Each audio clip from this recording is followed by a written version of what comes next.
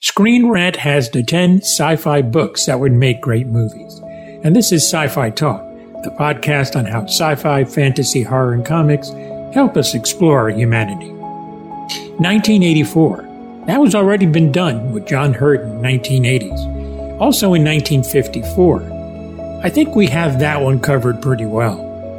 John Dies at the End. That was a film in 2012. With mixed reviews, didn't do as well as they hoped. I do agree with this choice, and I think it would make a great reboot. In a much lighter note, The Time Machine did it. It's based on the comedic sci-fi novels about Detective Frank Burley from Simpsons writer John Swartzwelder. And this one was published in 2014 with 10 more that followed.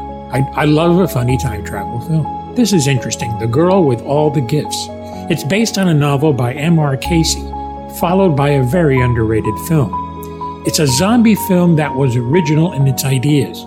This is about a mutated infection where people become hungries. And this one is on my book that should be made, Rendezvous with Rama. This one has been in that development hell for years. A passion project for Morgan Freeman, the Arthur C. Clarke novel deals that in the 2030s, a cylindrical alien ship enters our solar system as a group of human explorers intercept the mysterious vessel to explore its mysteries and possibly unlock them. The novel won both a Hugo and Nebula Award. This is one I would very much like to see.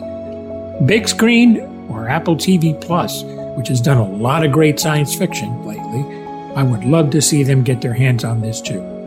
More at Screen Rant. Happy holidays. I'm Tony Toloto.